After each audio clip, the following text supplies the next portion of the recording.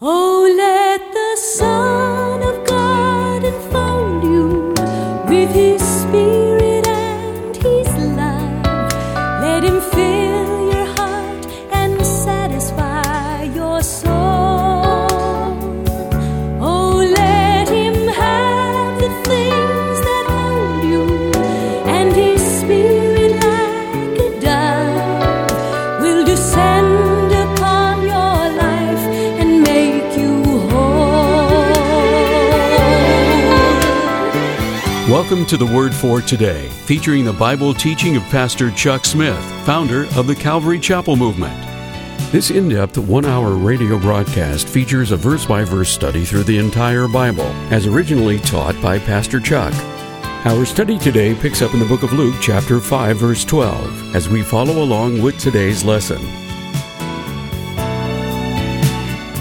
There was a very advanced state of leprosy, who, seeing Jesus, fell on his face and begged him, saying, Lord, if you will, you can make me clean. And Jesus put forth his hand and touched him, saying, I will, be thou clean. And immediately the leprosy departed from him. Now, under the law, it was unlawful to touch a leper. Mosaic law. And some wonder why Jesus would violate the Mosaic law. My personal opinion is that he didn't. I believe that the action was simultaneous. That as the man said, Lord, if thou wilt, thou can make me clean. And I think the minute Jesus said, I will, he was cleansed of his leprosy. By the time Jesus touched him, he was no longer a leper. I see it as just a combined action. And by the time Jesus touched him, the leprosy had already departed. And he charged him to tell no man, but just go and show himself to the priest and offer for your cleansing according to the commandment of Moses for a testimony to them. Let it be a witness to the priest. Just go and show yourself and do that which was commanded by Moses. Now back in Leviticus chapter 13 and 14, we have the Mosaic law concerning the leper. And all of the rules and the regulations that applied to a person with leprosy, and the method by which a person who did have leprosy could be received back into the community. The examination by the priest and the setting apart for several days, the second examination, and then when it was determined that there was no more leprosy, then there was to be certain sacrifices offered in certain ways, and the leper would be received back into the community. The interesting thing to me, we read there in Leviticus, now this is the law of the leper in the day of his cleansing. That to me is a very interesting statement because leprosy was incurable and remains to the present time incurable. They are able now to arrest leprosy, which is now called Hansen's disease, and they can arrest it, they can stop its development, but they can't cure it. And yet, the interesting thing to me is that God made provision for his supernatural overriding of the natural condition of a person which was incurable, and yet God made provisions for him to operate and to cure that which was incurable so that that person could come back into the community. So God wants to work. And so if you will, you can make me clean. Jesus said, I will. it shows how that God is desiring to work and has left the opening that he might work even in an incurable situation such as the leper. So I love that. The law of the leper in the day of his cleansing. Now, so much the more went there the fame abroad of Jesus, and great multitudes came together to hear, and he healed, and to be healed by him of their infirmities. Some came to hear, and others came just to be healed. I think that this is always the case. There are some who come just to receive the benefits. They're not really that interested in obeying the commandments of Jesus, following him, but they would like to receive some of the benefits. The great healing campaigns always has a certain percentage of people that aren't really interested in committing their lives to the Lord. They're just interested in being healed of their infirmities, and thus was the case even in the time of Christ. Now, with the great multitudes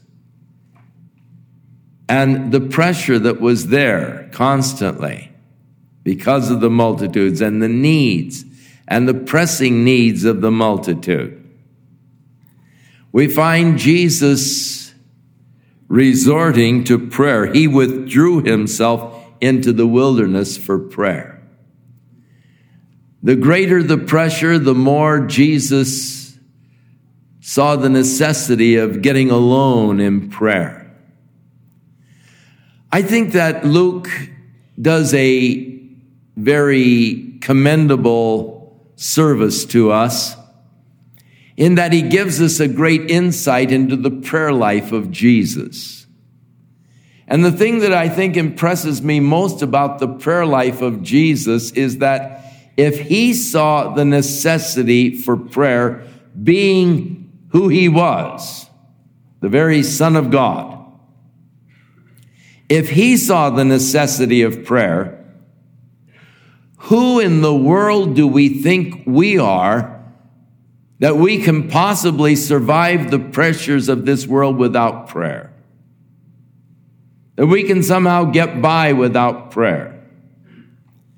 Jesus, in his prayer life, certainly indicates to us the importance of and the necessity of prayer.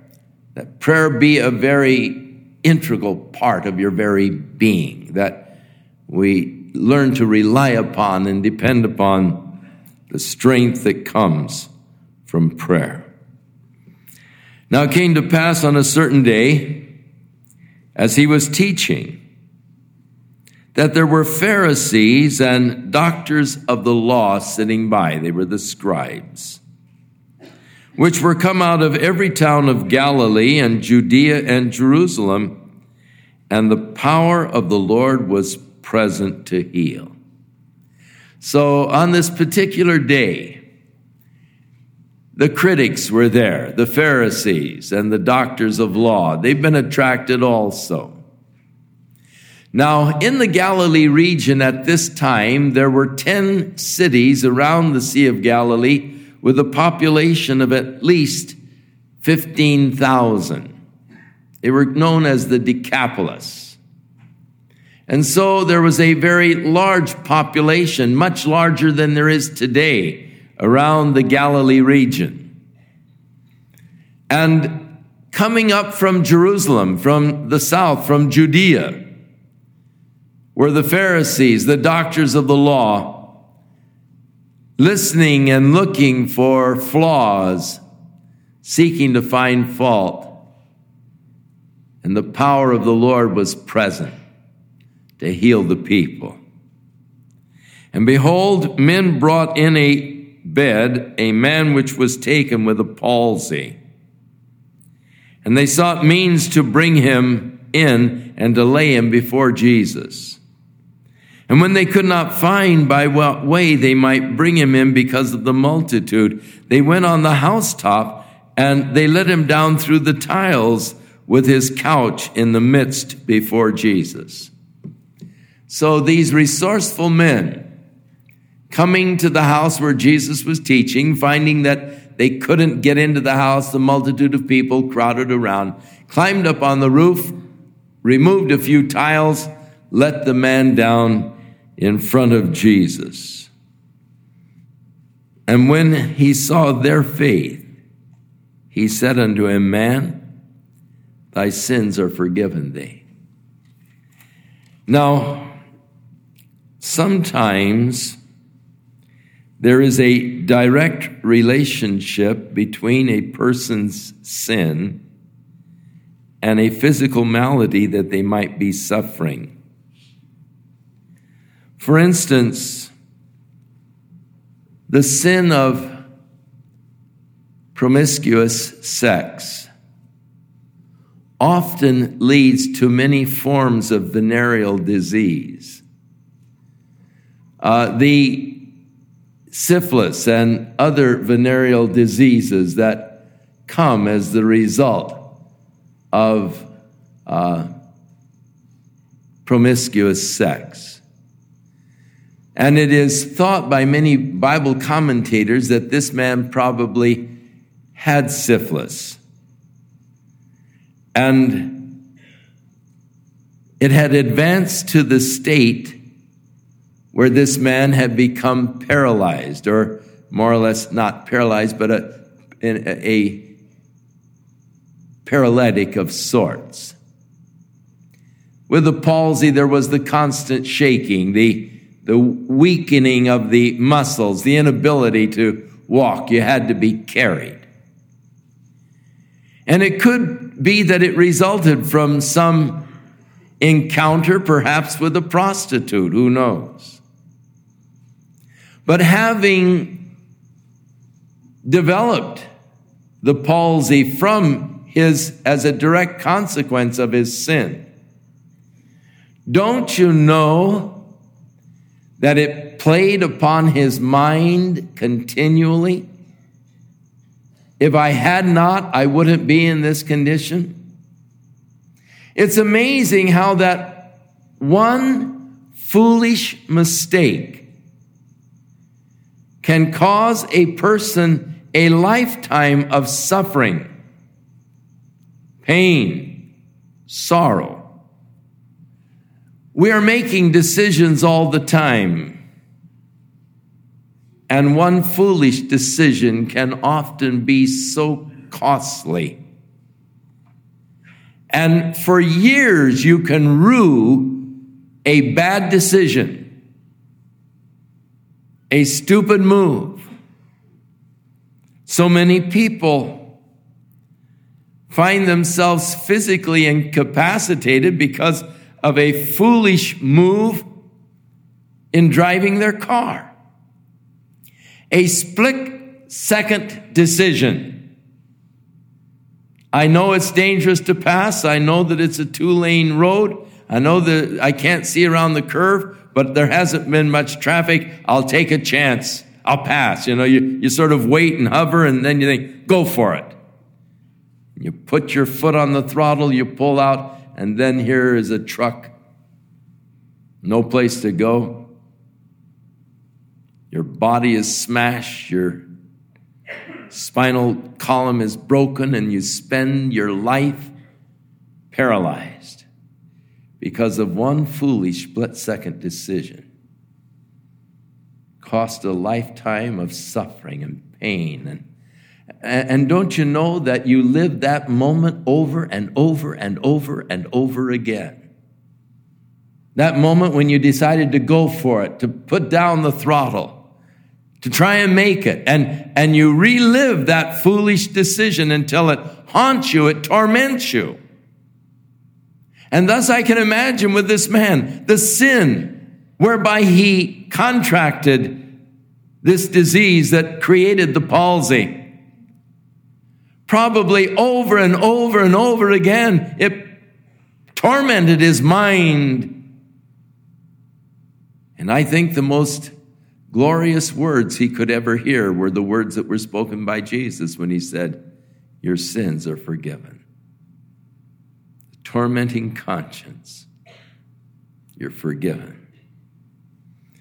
David said, "Oh, how happy is the man whose transgressions are forgiven, whose sin is covered." And so I'm certain that there was a burst of joy in this man's soul when Jesus said, "Thy sins are forgiven." I'm certain that there was also, equally with his friends, a bit of disappointment. I think that they probably thought, Lord, that's not why we tore up the roof and let this guy down. We want you to heal him. I do know that the Pharisees had an adverse reaction. Who does he think he is, saying, "Thy sins be forgiven"? Only God can forgive sins. And they were upset at the statement of Jesus.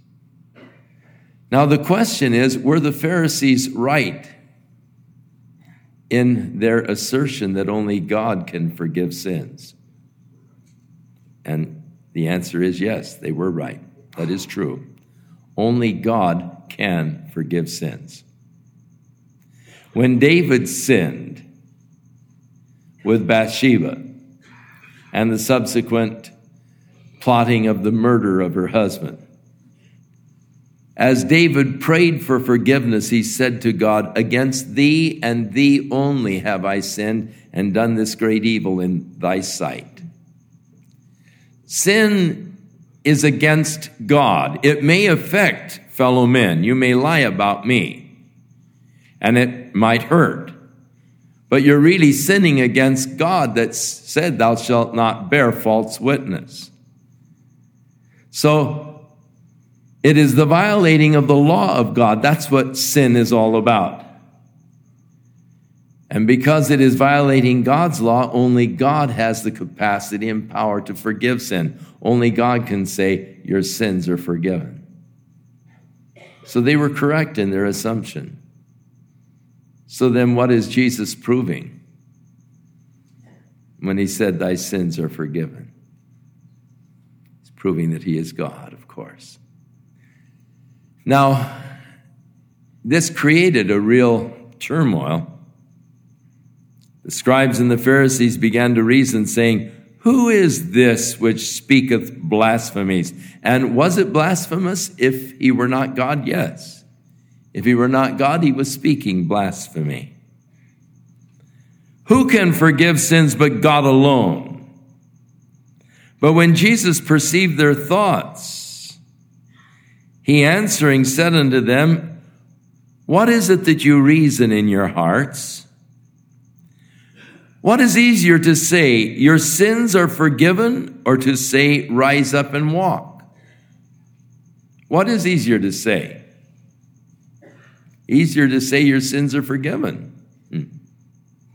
Now, I may be a quack, and I might wear a big cross and a robe, and I might walk down the streets and just say, 'Your sins are forgiven,' and walk around just telling everybody your sins are forgiven. And people would, if you walked up and down 4th Street in Santa Ana, people would soon get familiar with the fact that there's some quack up on 4th Street with a robe and all, and he goes around saying your sins are forgiven, And people would come up and they'd say, "Wait, he should be along pretty quick," and they'd watch for, and you become sort of a notable character in the community who was a few bricks short of a load. I mean, you just didn't know that you were some kind of So you could say that, but how can you prove it? How can people prove that you couldn't really forgive sins? Because you can't see it, you see. That's an inward work within the spirit of man that can't be observed readily. In time it can be observed, but it isn't observed readily. But if you say to a man who is paralyzed there on the cot, "Rise up and walk," that's a horse of a different color, because now whether or not there is power in your words can easily be proved. If the man rises up and walks, then it proves that there's power in what you said. You spoke with authority and power. If the man just maybe struggles a bit, tries to get up, and then falls back on the couch, then there's no power in what you said. And so it's easy to prove whether or not there's true power in the word that you spoke. So Jesus said, what's easier? To say your sins are forgiven you, or to say, rise, take up your bed and walk? But that you may know that the Son of Man hath power upon earth to forgive sins. I'm giving this, Jesus said to you, as a proof that you might know that I do have the power here on earth to forgive sins. He said unto the sick of the palsy, I say unto you, arise and take up your couch and go to your house. All right, we're putting it on the line. I mean, this is it. It's on the line now. If the fellow lies there, Jesus is totally discredited. But immediately he rose up before them, took up that whereon he lay, and departed to his own house, glorifying God. Don't you know he did? And I think he was probably glorifying God just as much for the fact his sins were forgiven as for the fact that he was walking again. I mean, glory, double blessed. My sins are forgiven. And they were all amazed, and they glorified God. Now, Jesus said, let your light so shine before men that when they see your good works, they glorify your Father which is in heaven. And certainly, it was an example of that. When he would do these good works, the people would glorify God. He did them in such a way as they brought glory to God. He did not do them with a lot of flair and a lot of, kinds of things that drew attention to himself.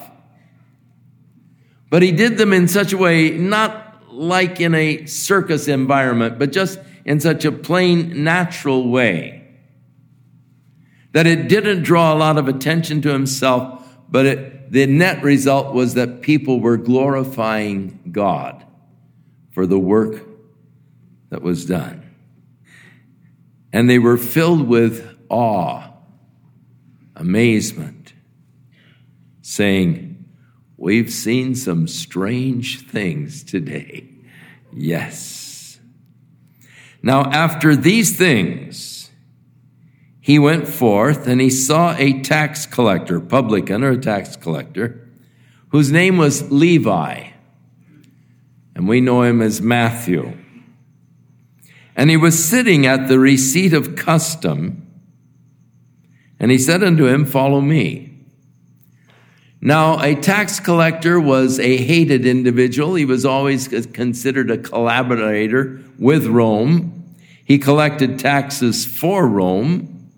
And they had many different taxes the Roman government had exacted on them. They had a poll tax that everybody had to pay just for the right of living. No matter how rich or poor, that was the same tax for everybody, and that's just the right to breathe the Roman air, to live under Roman rule. Then they had a 10% income tax. That could be paid either in a 10% of your crops or the crops sold and 10% of the money. But there was a 10% income tax. And then there were taxes for transporting goods. And they had everywhere along the line these little toll booths where you had to pay so much tax for how many wheels you had on your cart. You had to pay tax for the goods that you were transporting from one area to another. And it was at this kind of he was a customs officer, actually. And Capernaum was one of those cities where it was on the route between Egypt and Damascus. And so a lot of goods were passing through. And so he was there collecting taxes for Rome. Tax collectors were notable crooks. And the interesting thing, they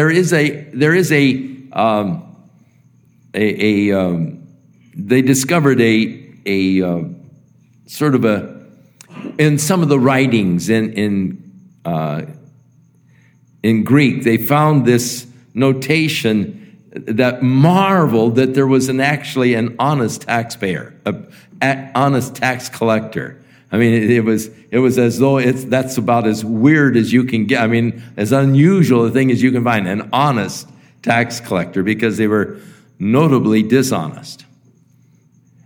Anything that they could collect above the quota was their own, and thus all the tax collectors were very rich men, as well as hated. And here is the tax collector, named Levi, sitting there at his toll booth, and Jesus said to him, "Follow me." And he left all, the toll booth, rose up, followed Jesus. And Levi made him a great feast in his own house. And there was a great company of tax collectors and of others that sat down with him. Having followed Jesus, he now wants to introduce Jesus to his friends. And about the only friends a tax collector had were other tax collectors. And so he invited all of these tax collector friends that they might meet Jesus. And the scribes and the Pharisees murmured to his disciples, saying, "Why do you eat and drink with these tax collectors and sinners?" And Jesus answering said unto them, "They that are whole need not the physician, but those that are sick. I came not to call the righteous, but sinners to repentance." Now, a little further on in Luke's gospel, we're going to find Jesus eating with another tax collector. That's the story of Zacchaeus there in Jericho, and you remember the story well. Short little fellow, and he was curious. He heard that Jesus was passing through. Now, being a tax collector, he dare not mix with the crowd. They would pinch him, elbow him, and he would come out bruised if he dared to go into a crowd of people. So he went ahead of the crowd, climbed a tree, a safe place, in order that he might just watch Jesus as he passed by under the tree. And to his amazement, Jesus walked right up to the tree, looked up and said, "Zacchaeus, come on down. I want to come to your house for dinner." And as Jesus was eating at the house of Zacchaeus, again, these Pharisees and scribes were murmuring because he was eating with sinners. And it was there that Jesus said, "For the Son of Man has come to seek and to save those who are lost." So twice we find him eating with tax collectors. Twice we find them finding fault with him for doing so. But there's more to than that.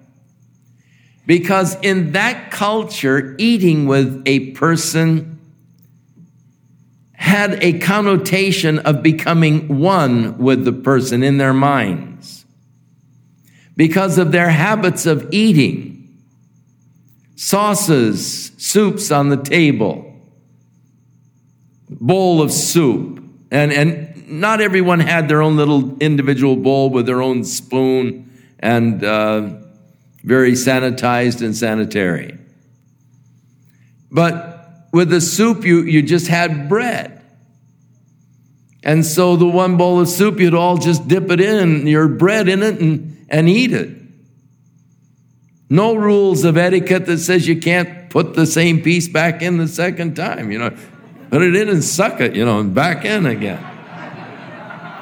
So eating was a real sharing of germs. So what I've got, you're going to get. And what you've got, I'm going to get. And they really looked at it as a uniting of persons. It's becoming one with the other person. And here he is eating with sinners. He's becoming one with sinners. You see, a Jew would never eat with a Gentile. Never. I mean, that was strictly forbidden. Even Peter got caught up in that. When the Gentile church in Antioch, where Paul was ministering, Peter came up to visit, and he sat down and ate with the Gentiles until there were certain brothers from the church in Jerusalem who came up, and they were sort of shocked, and so Peter quit eating with the Gentiles, and it caused a division in the church. So Paul rebuked him for creating a division. For until these brothers came from Jerusalem, you ate with the Gentiles, and now you've separated yourself, and it's caused a split here.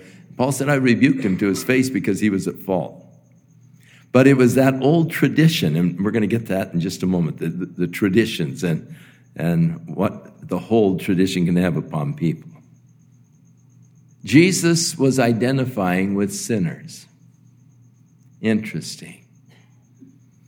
Because later on, he is to take the sins of the world upon himself, and he's to die for sinners. He's come to seek and to save that which was lost. No man is too far gone, but God's grace can't reach him. Now, some people don't like that.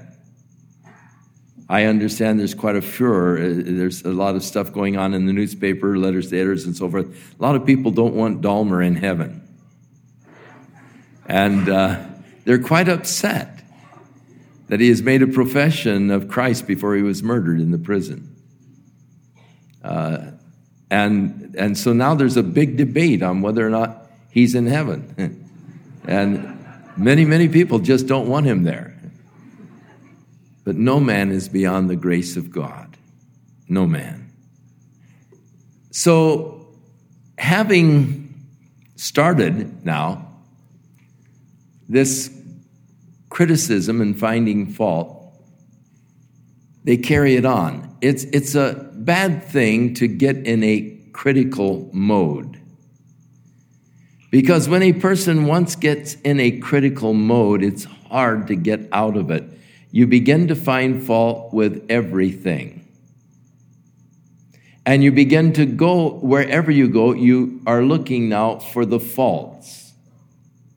You're not open to receive that which is valuable or good, but you're picking, you're just judging, you're looking for something that isn't quite up to your beliefs or standards, and you're tuned in to find what's wrong with what is being said. And that's sort of sad.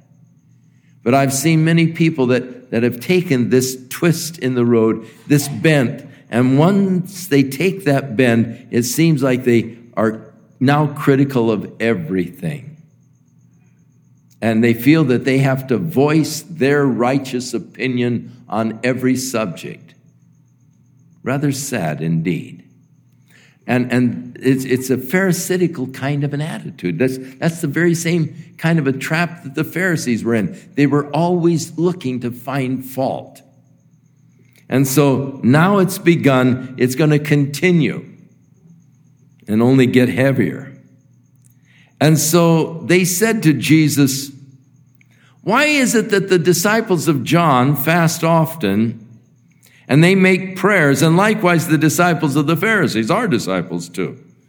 But yours, here they are eating and drinking, here at the house of Levi. And he said unto them, can you make the children of the bridegroom fast while the bridegroom is with them? I mean, while the bridegroom is there, it's party time. But the days will come when the bridegroom shall be taken away from them. That Greek word taken away is taken away by force, referring to the cross. The day will come when the bridegroom is taken away from them, and then shall they fast in those days. And so he spoke a parable unto them. And he said, no man puts a piece of a new garment upon an old. If otherwise, then both the new maketh a tear, and the piece that was taken out of the new agrees not with the old. They didn't know anything about samphorized shrunk in those days. So that new cloth, when it was washed, would always shrink. So you would make the garment several sizes bigger than it needed to be, and then you'd wash it and get it down to size. But the shrinking of the cloth was, it was always just, they counted on it. That is why if you had an old garment, you wouldn't sew a new patch on it. Because the first time you washed it, the new patch would shrink, and of course it would just make the tear worse in the old garment. So it was just something they didn't do. They wouldn't patch a new piece of cloth onto an old garment because it'll just make the tear worse. And no man puts new wine into old skins. The bottles were leather skins. And he said, you don't put the new wine in the old skins. Now, if you did, it would cause an immediate fermentation process of the old wine that was in the old skin. You pour the new wine in, it would start an immediate fermentation process, which would create the gases that would swell, and it would burst the old skin, and it would all just pour out. So you would put the new juice into new skins, supple leather skins. Else the new wine will burst the bottles, and it will be spilled in the bottle, and the bottles will perish. But new wine must be put into new skins, and both of them are then preserved. It's preserved in the new skin. Now, he is talking about the Pharisees. He's talking to the scribes and Pharisees, and they are locked in the old traditional systems. The old traditional religious systems, they're locked into it. And Jesus is saying, look, I'm bringing new wine. But you just can't put it in those old skins. A new piece of cloth, but you can't sew it onto the old garment. Otherwise, it'll just rip the garment, or otherwise it'll just break the old skins. I believe that reformation of an old religious system is probably an impossibility.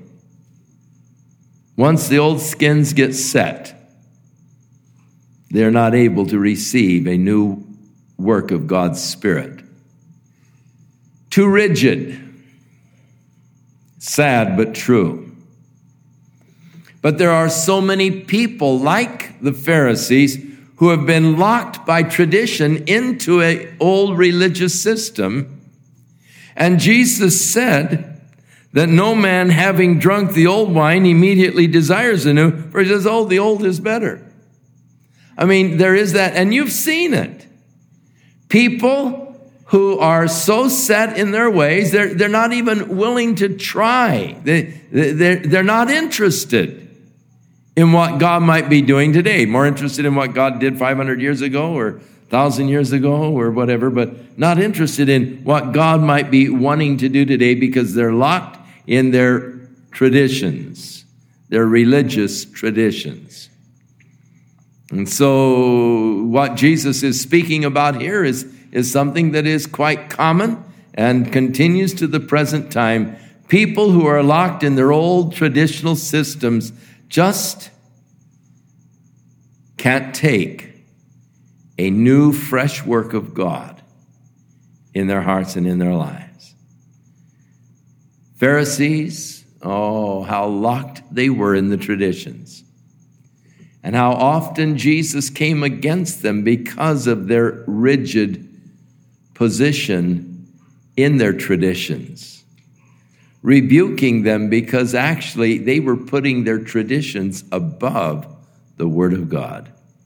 Not just on an equal par with God's Word, but above God's Word. And so Jesus said, you just don't put the new wine in the old skins. So he was creating a new order with his disciples, that God might pour his Spirit and this new work of God's Spirit into the new skins. But even the new skins have become old. And so God, when he desires to work, a fresh new work seems to always go outside of the system and starts a whole new work. Because it doesn't take long, unfortunately, for systems to become rigid, to become established, to develop their own traditions and their own ruts. And it's so easy to get in a rut.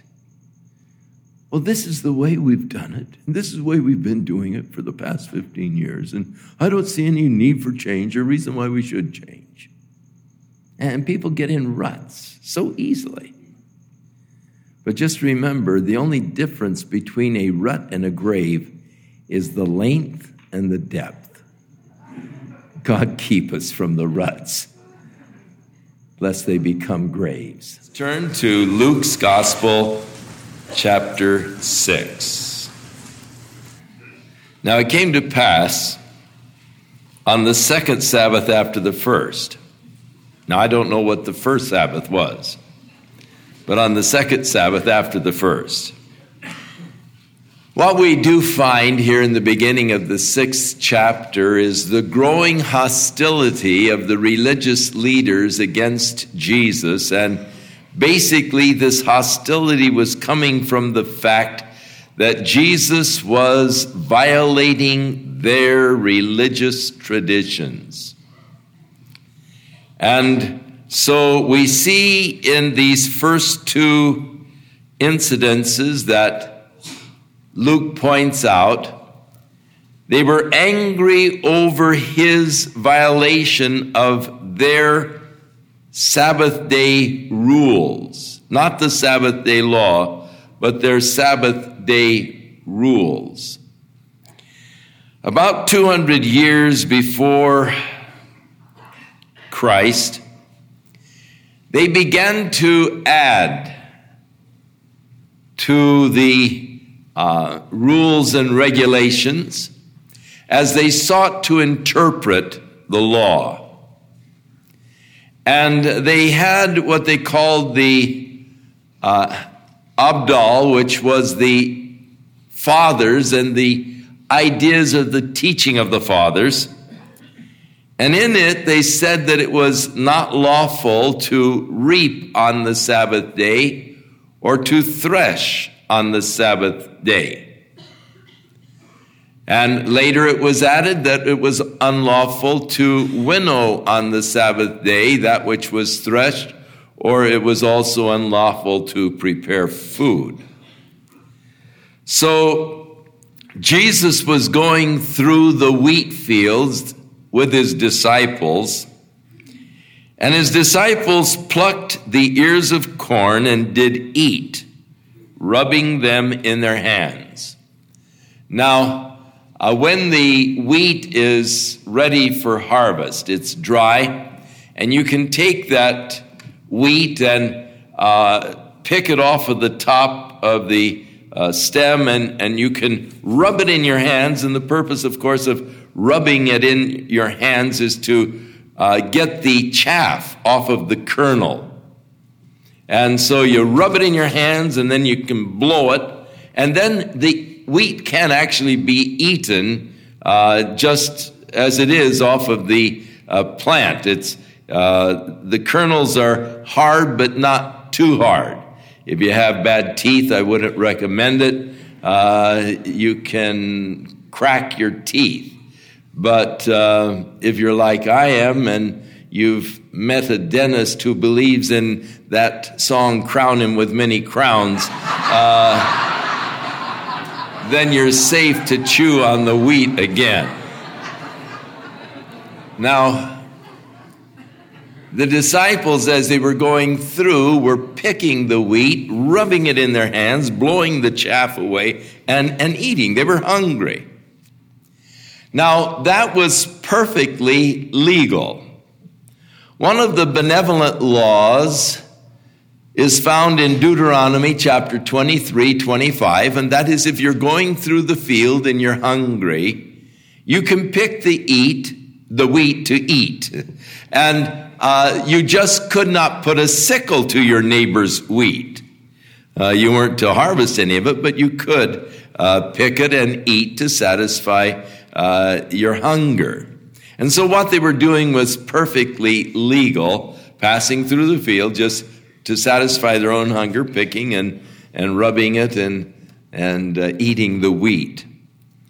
But certain of the Pharisees said unto them, that is to the disciples, why are you doing that which is not lawful to do on the Sabbath days?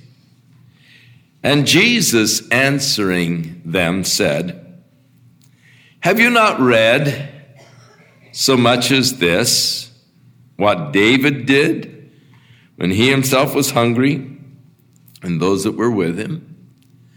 And Jesus is sort of chiding them. These are the men who know the scriptures. These are the men who pride themselves in the knowledge of the scriptures. Haven't you ever read what David did?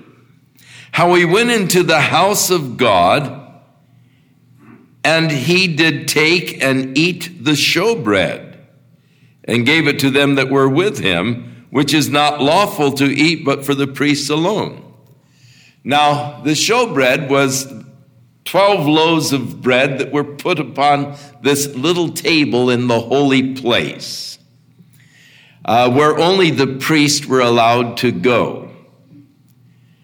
And every week they would change the loaves of bread.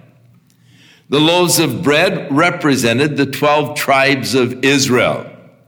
And it was that they might be there in remembrance before God continually. But it was counted to be holy because it had been there before the Lord. But David was traveling with his men. He was actually fleeing from Saul. And he came to the tabernacle, and the priest who was a friend of David, he went in and told him his problems. And so the men were hungry, and they were really on the run. And so the priest didn't have anything but the showbread, so he gave it to David, and David ate the showbread and the men that were with him to satisfy their hunger. Now, David, of course, was revered by these men. He was one of the great heroes of the Bible. And Jesus is pointing out that this hero of yours did that which was not lawful to do. Now, what Jesus is pointing out is that God's laws were for the benefit of man. And if you look at the laws of God, you find that they are for the benefit of man. You would all be much better off if you would keep the laws of God. Physically, emotionally, spiritually, they are the rules for sound health. Spiritual health, physical health, emotional health. And thus, though the law said that only the priests were to eat the showbread, here was a case of human hunger which overrides this prohibition. Now, the disciples were hungry, and their hunger overrode the traditions of the elders, which said you were not to reap on the Sabbath day or thresh or winnow or prepare food. And in reality, they had done all four. They had picked the corn. They had threshed it by rubbing it in their hands. And then they winnowed it by blowing out the chaff. And actually, they were preparing food. So they had violated all four.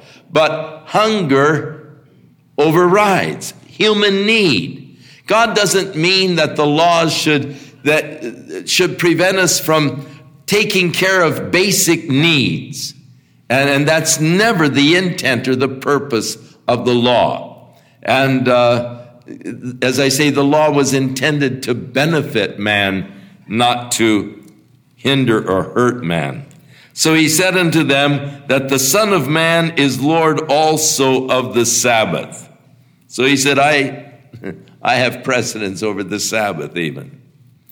And so it came to pass on another Sabbath that he entered into the synagogue. We are told in the other Gospels that this was the synagogue in Capernaum. And he taught.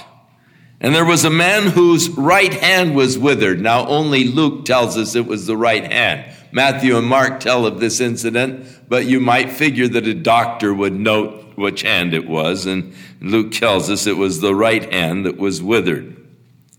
And the scribes and the Pharisees watched him, whether he would heal on the Sabbath day. And their purpose was that they might accuse him, might make accusations against him.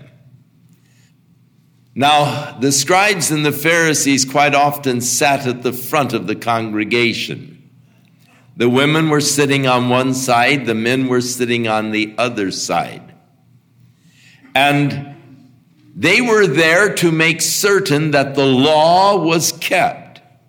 And if a question came concerning the law, they would ask them as they sat there in these seats of judgment, more or less, to oversee and to make sure everything went according to the law. And so Jesus, realizing that they were watching him and that they were wondering whether or not he would heal this man on the Sabbath day, because that was against their traditions. You could not heal on the Sabbath day. You could take whatever measures were necessary to preserve a person's life, but nothing towards healing. Had to wait until the Sabbath day was over before you could apply a bandage.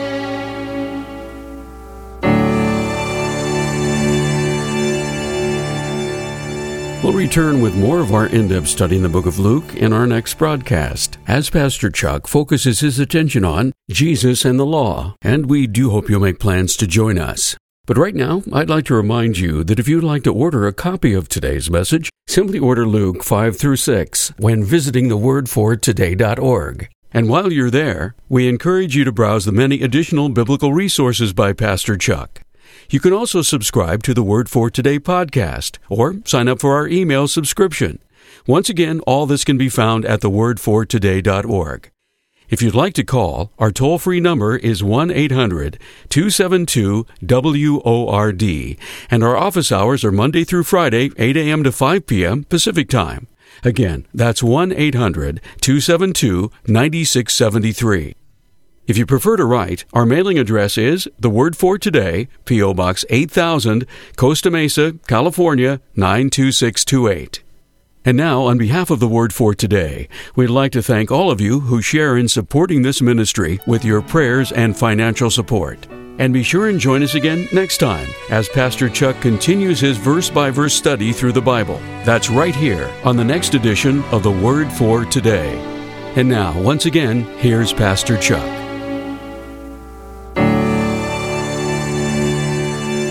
Father, we thank you for the fresh work of your Holy Spirit. And God, keep us ever supple, pliable.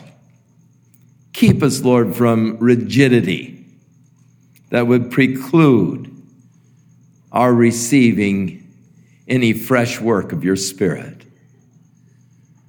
Oh, Lord, may we always be open to receive. Free us, Lord, from any traditions that may have begun to develop. And help us, Lord, to always walk in an openness before you. Ready to hear, ready to receive ready to respond, ready to obey. In Jesus' name we ask it. Amen.